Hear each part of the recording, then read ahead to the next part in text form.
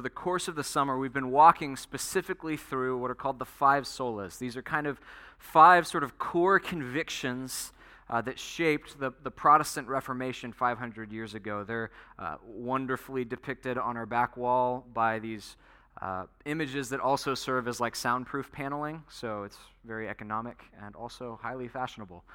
And so we've been walking together through these sort of reasons why Protestants and Roman Catholics broke with one another, these convictions that were so important that they required something of a division among Christians.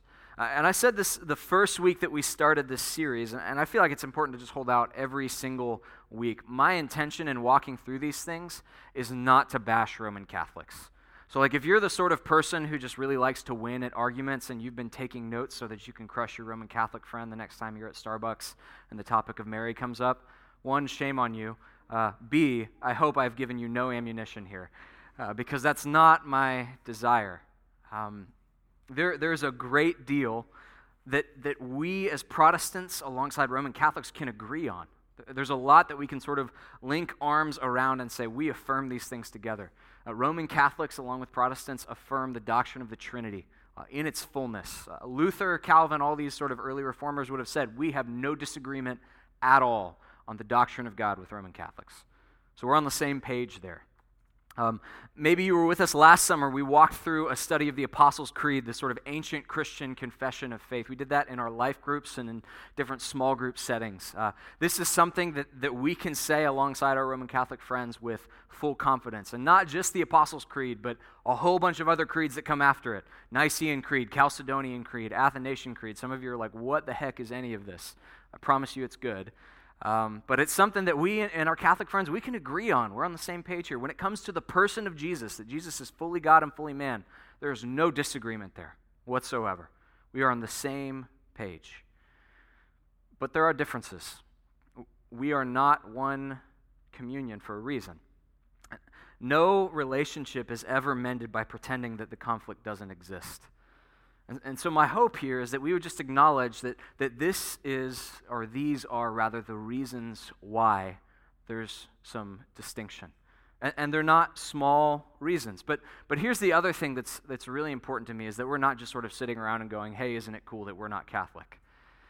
But rather that we're talking about these things in a way that shapes our Christian life.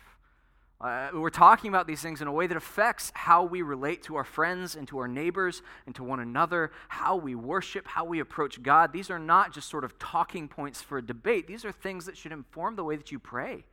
They should inform the way that you're a member here at this church or whatever church you go to. So that's my hope in going through these points. Not to start a war, not to give you a whole lot of impressive Latin terms that you can use to woo your friends at Starbucks. But that we can sort of lay hold of some realities that are important in faith shaping. So we've walked through three of these five solas, the first of which is sola scriptura. We confess that the Bible alone is the final authority for the church. Our Catholic friends would say that Scripture and tradition interpreted by the magisterium is the final authority. The next one that we walk through is sola gratia. By grace alone we are saved, whereas our Catholic friends would say that cooperating with God's grace allows us ultimately to be saved in the end. There was a week that I was out of town. I think they described the place that I went as like a monk retreat in the mountains. It really kind of was. But Shane Drury, our high school pastor, spoke on faith alone, that it's by faith alone that we're justified before God, whereas our Catholic friends would say that it's our faith combined with our works in the end that makes us right before God. And this week we come to Solus Christus. It is by Christ alone that we are right before God. And our Catholic friends would say, yeah, duh. And that might surprise you. It might surprise you because I think very often we're sort of convinced into thinking that there are these radical and explicit differences between Catholics and Protestants. So let me just say this. On paper, our Catholic friends would say, obviously, you're saved by Christ alone. Like, what a dumb thing to point out. Everybody knows that. But what the Reformers noticed is that while that's affirmed on paper, in practice, that's just not how things work. And this happens all the time in our day and age, right? You've got the husband who tells his wife every night before bed, I love you, and then the way that he lives does not affirm that in any way, shape, or form. You've got, in a whole lot of instances, the politician who says that they care about justice, but their voting record totally undermines that.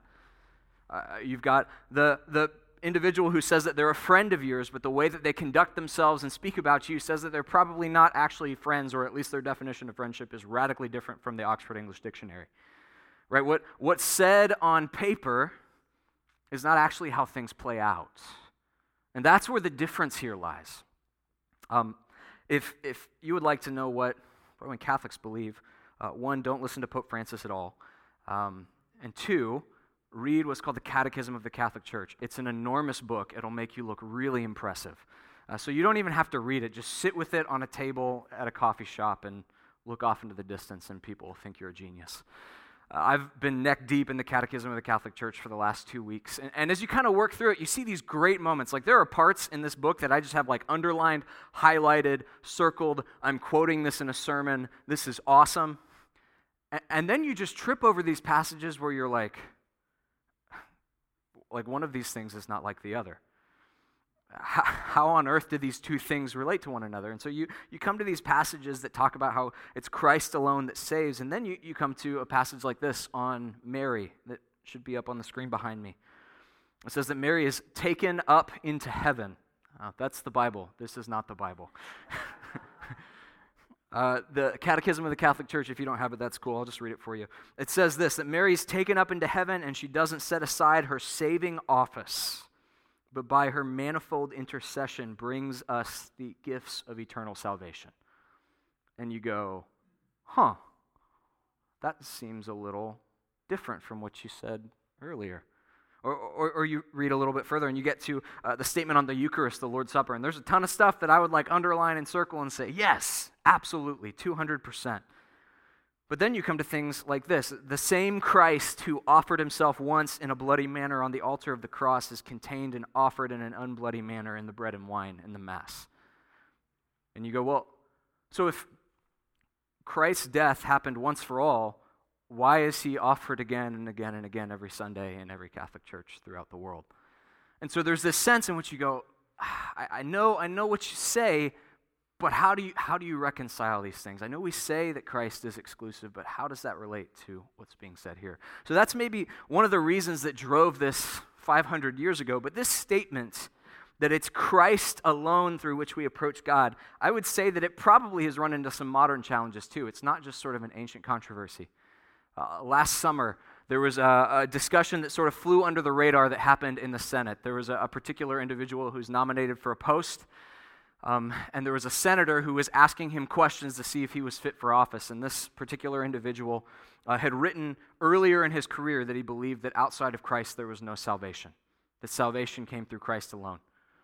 And the senator who was sort of asking him these questions was totally outraged at that prospect. How dare you say that anybody who doesn't believe in Jesus is condemned? Do you really think that anyone who doesn't believe in Jesus is condemned? I can't even believe that you would say something like that. So it's not just this sort of ancient thing, but even now when we say that Christ alone is the only way we approach God, that rubs a lot of people the wrong way. And that's an understandably challenging thing to say. We live in an era where you can open up your laptop and you can find 10,000 different religions on Wikipedia. There was a time where you maybe heard about other people who believed other things, but you would never meet them or hear anything about them. The world has shrunk. And this claim becomes more radical with time as we encounter more and more and more different ways of thinking. To say only one of these is right, only one of these gets you to God, that's a bold claim. So my hope is that tonight, as we sort of work through the scriptures together, we might begin to understand why it is that Christians have historically said that Jesus Christ is the only way to approach God, that no man will come to the Father but by him. If you've got your Bible, do me a favor, turn into the book of 1 Timothy chapter 2. We'll be in verses 5 through to 7. We may start a little bit earlier just to get some context. While you're doing that, let me give you some context. So 1 Timothy, 2 Timothy, the book of Titus, these are the last letters that we have written by the Apostle Paul. They're probably put together sometime between 65 and 67 AD. This is at the end of Paul's life. He's probably in prison, very likely awaiting death. He knows that he's not going to get out of this one. There's no like MacGyver tricks. This is really the end of the road for him. And what's interesting about this is you can read other letters from Paul in the New Testament, and 1st, 2nd Timothy, and Titus, they all sound very different from Paul's other letters. And it's not just different in the sense that like this guy knows he's about to die and he's kind of freaking out a little bit. He uses different words, the pacing is different, the language is different. And there's a reason why I think that's the case, and maybe this will kind of help you as you work through the letter on your own, which hopefully you'll do. The circumstances in which Paul's writing, he's in prison, he's probably been tortured, he knows he's going to die. There's an awful lot of hints throughout the rest of the New Testament that Paul probably had a problem with his eyesight. And so it's very likely that at this point, under the strain of what he's going through, Paul probably can't actually see very well anymore. And so it's very possible that Paul himself, with his own hand, didn't even write this letter, which would account for the difference in language. What actually happened, and this was a really common practice in the ancient world, is that Paul had a friend of his write the letter for him, and Paul said, I want you to say this, and the person would write it, and he would read it back, and he'd go, okay, that's good, now I want you to say this. So he's dictating this letter to somebody who's writing it down for him. And we don't know, it's not in the Bible, I can't tell you for certain, but I can tell you this. 1 and 2 Timothy and Titus, Paul starts using a lot of medical language. He starts describing sin in terms of a disease and an infection. He starts talking about the Christian life in terms that a doctor would use. He starts talking a lot like the book of Luke and Acts.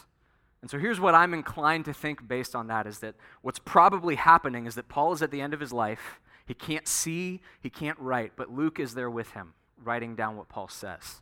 And then he's reading it back and he's going, is this what you want to say? And he said, couldn't have said it better myself, and that medical thing sounds great. Yeah, let's definitely use that. So what you're probably seeing in 1 and 2 Timothy and Titus is actually the voice of Paul through the pen of Luke, which gives it some really interesting texture. And Paul is writing to a Christian pastor in Ephesus named Timothy, who seems like just a very nervous individual. He seems just very paranoid, which I readily identify with.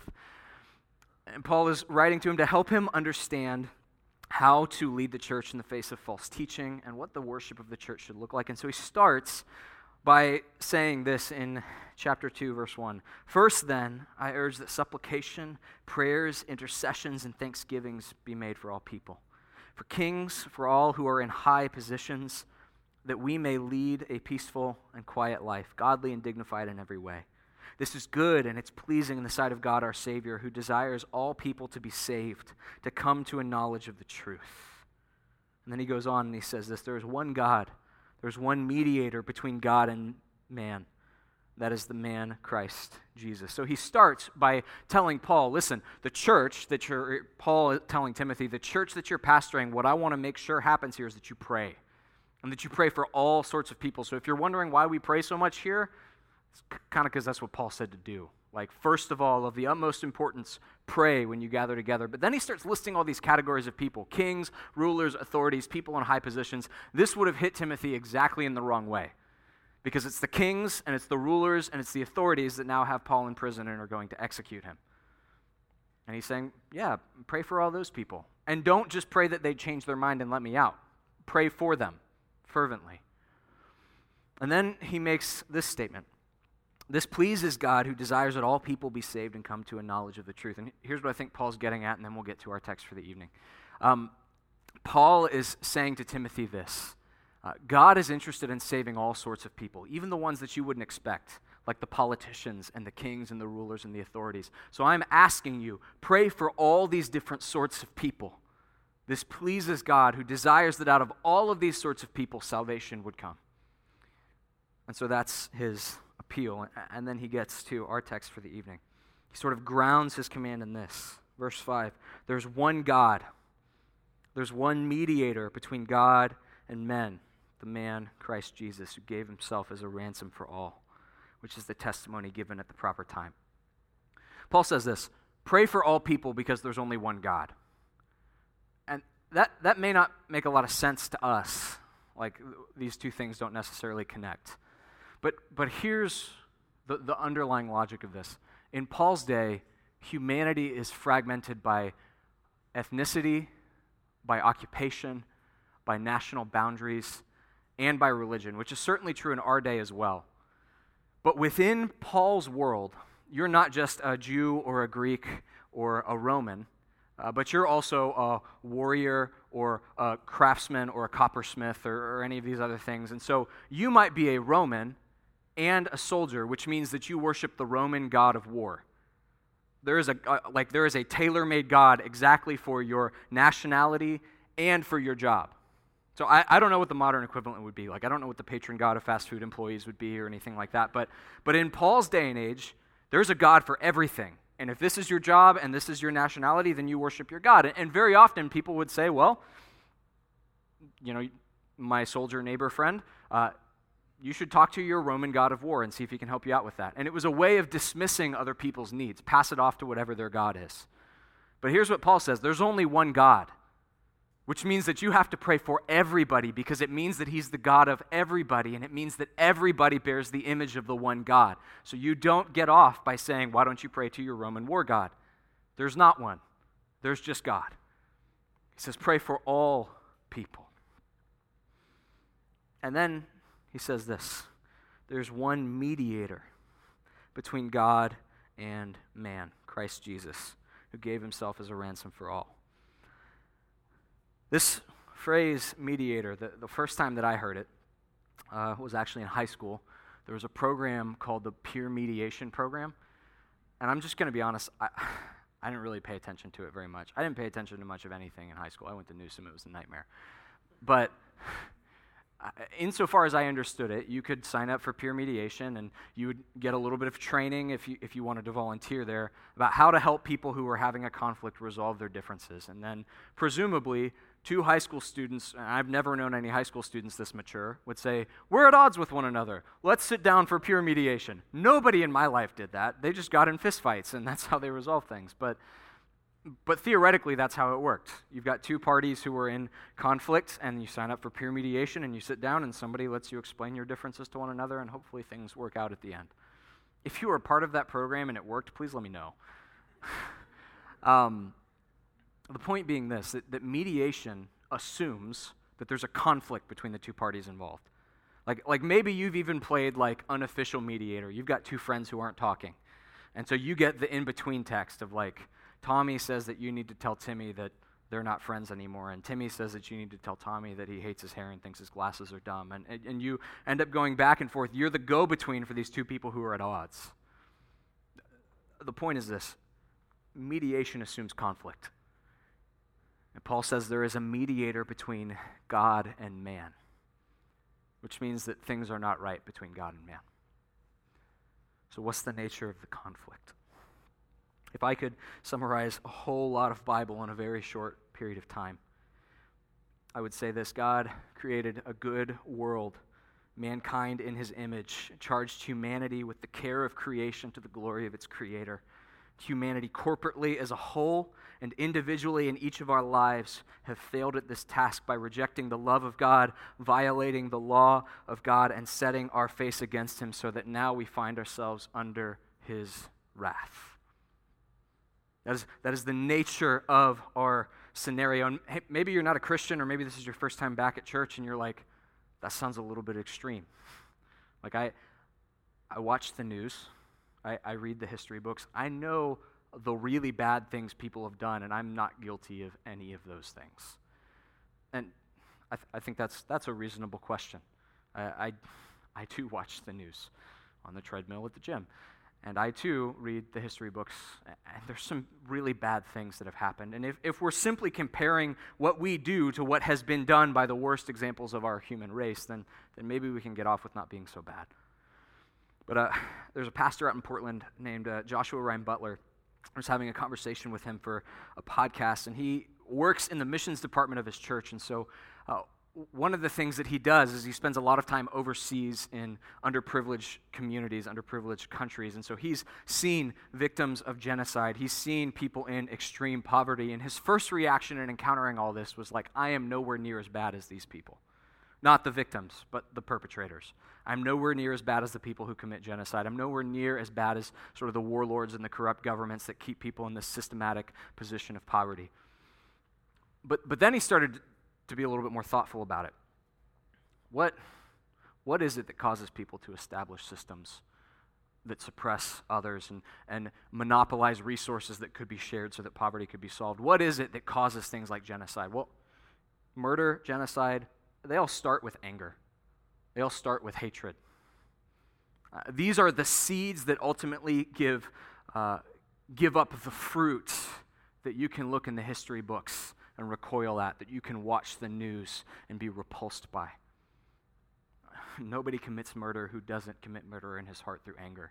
And he said, I may not be a murderer, I may not have committed genocide, but the seeds that have produced that fruit in the world are in the soil of my heart.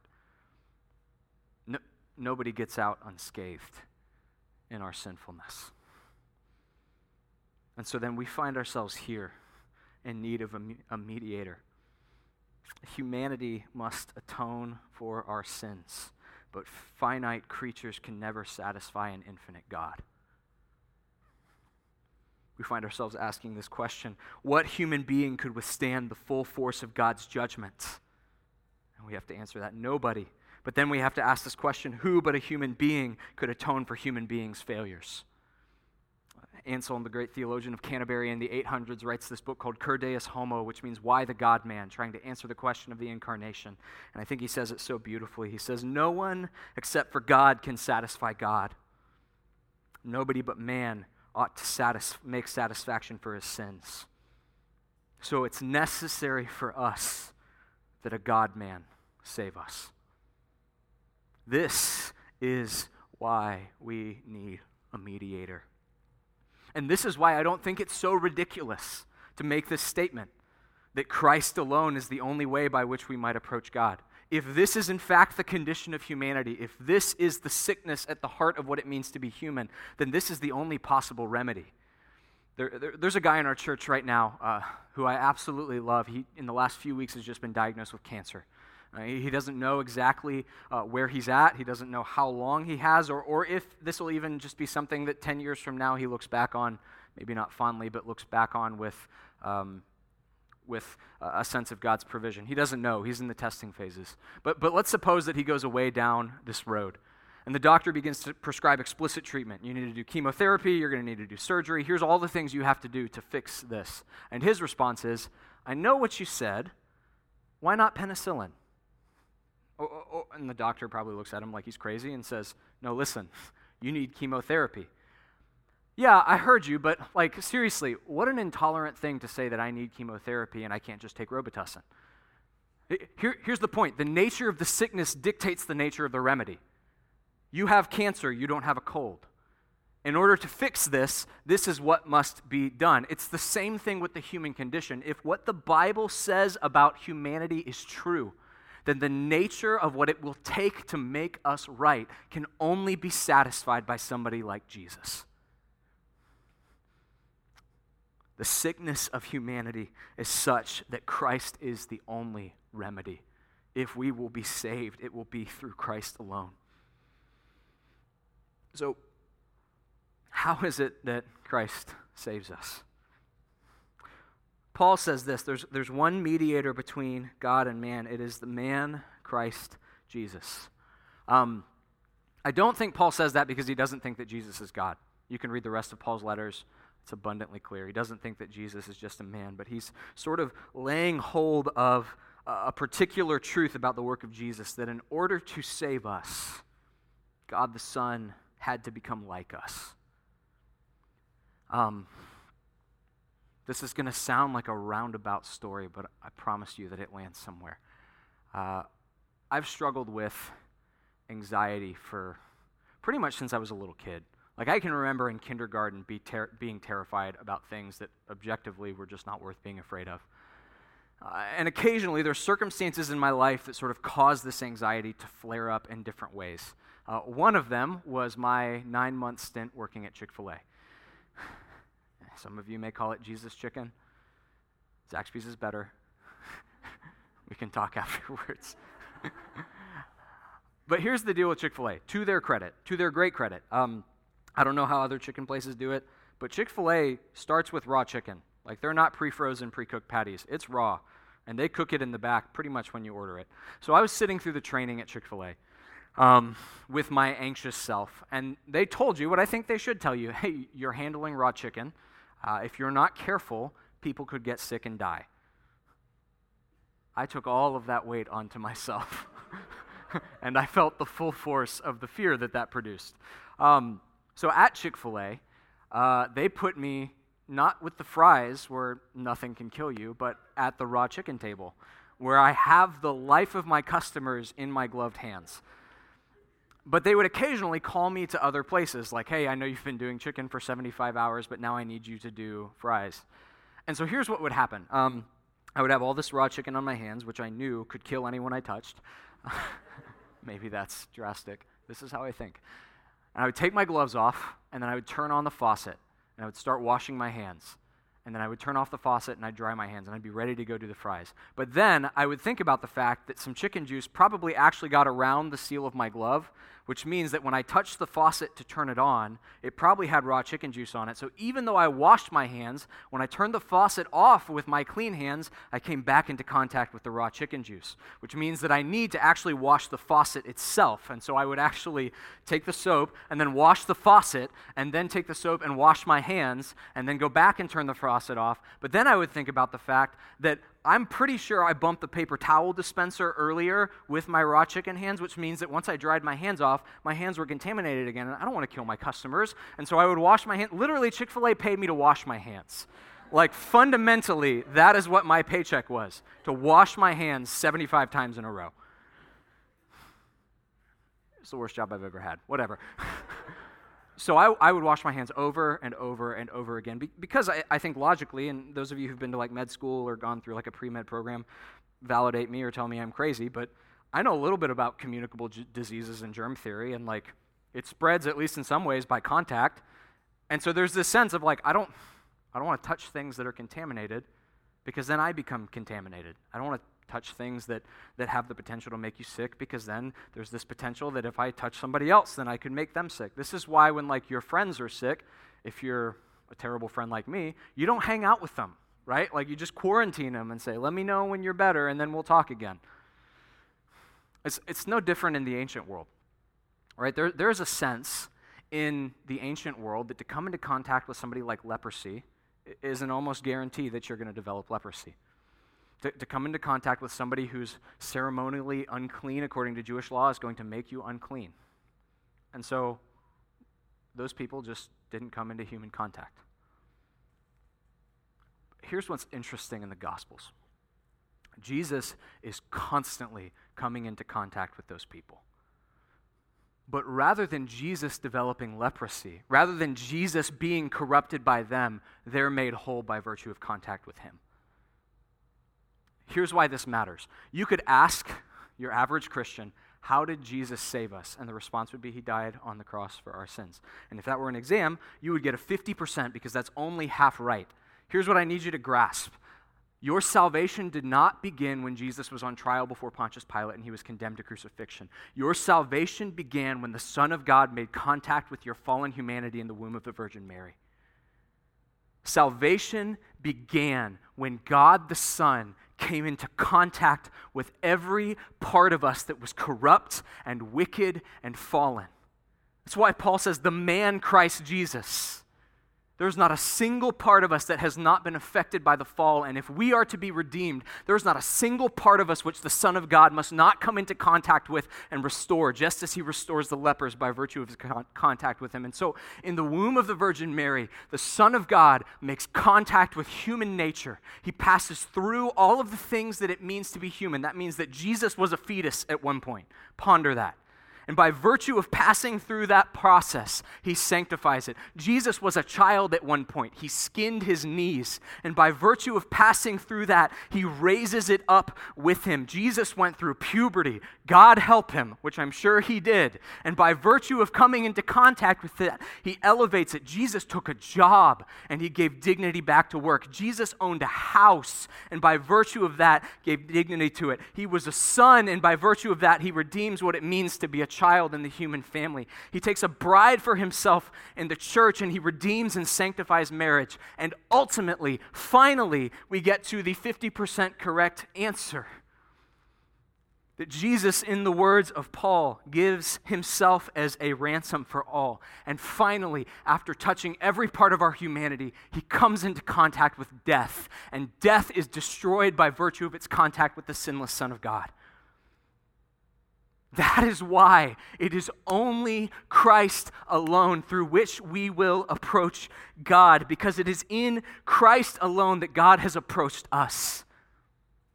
That is the profound weight of the incarnation. That is why there is only one mediator between God and man, and it is the man Christ Jesus.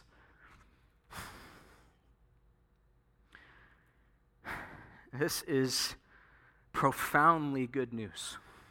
Because I'll tell you this, if we were to anchor our prayers or our confidence before God in our abilities, then our hope would be in constant jeopardy. I just know myself well enough to know that if any of this depended on me, I would be doomed. But I also know Christ well enough to know that if all of this depends on him, then nothing can separate us from his kindness. That is why we say that it is in Christ alone our hope is found.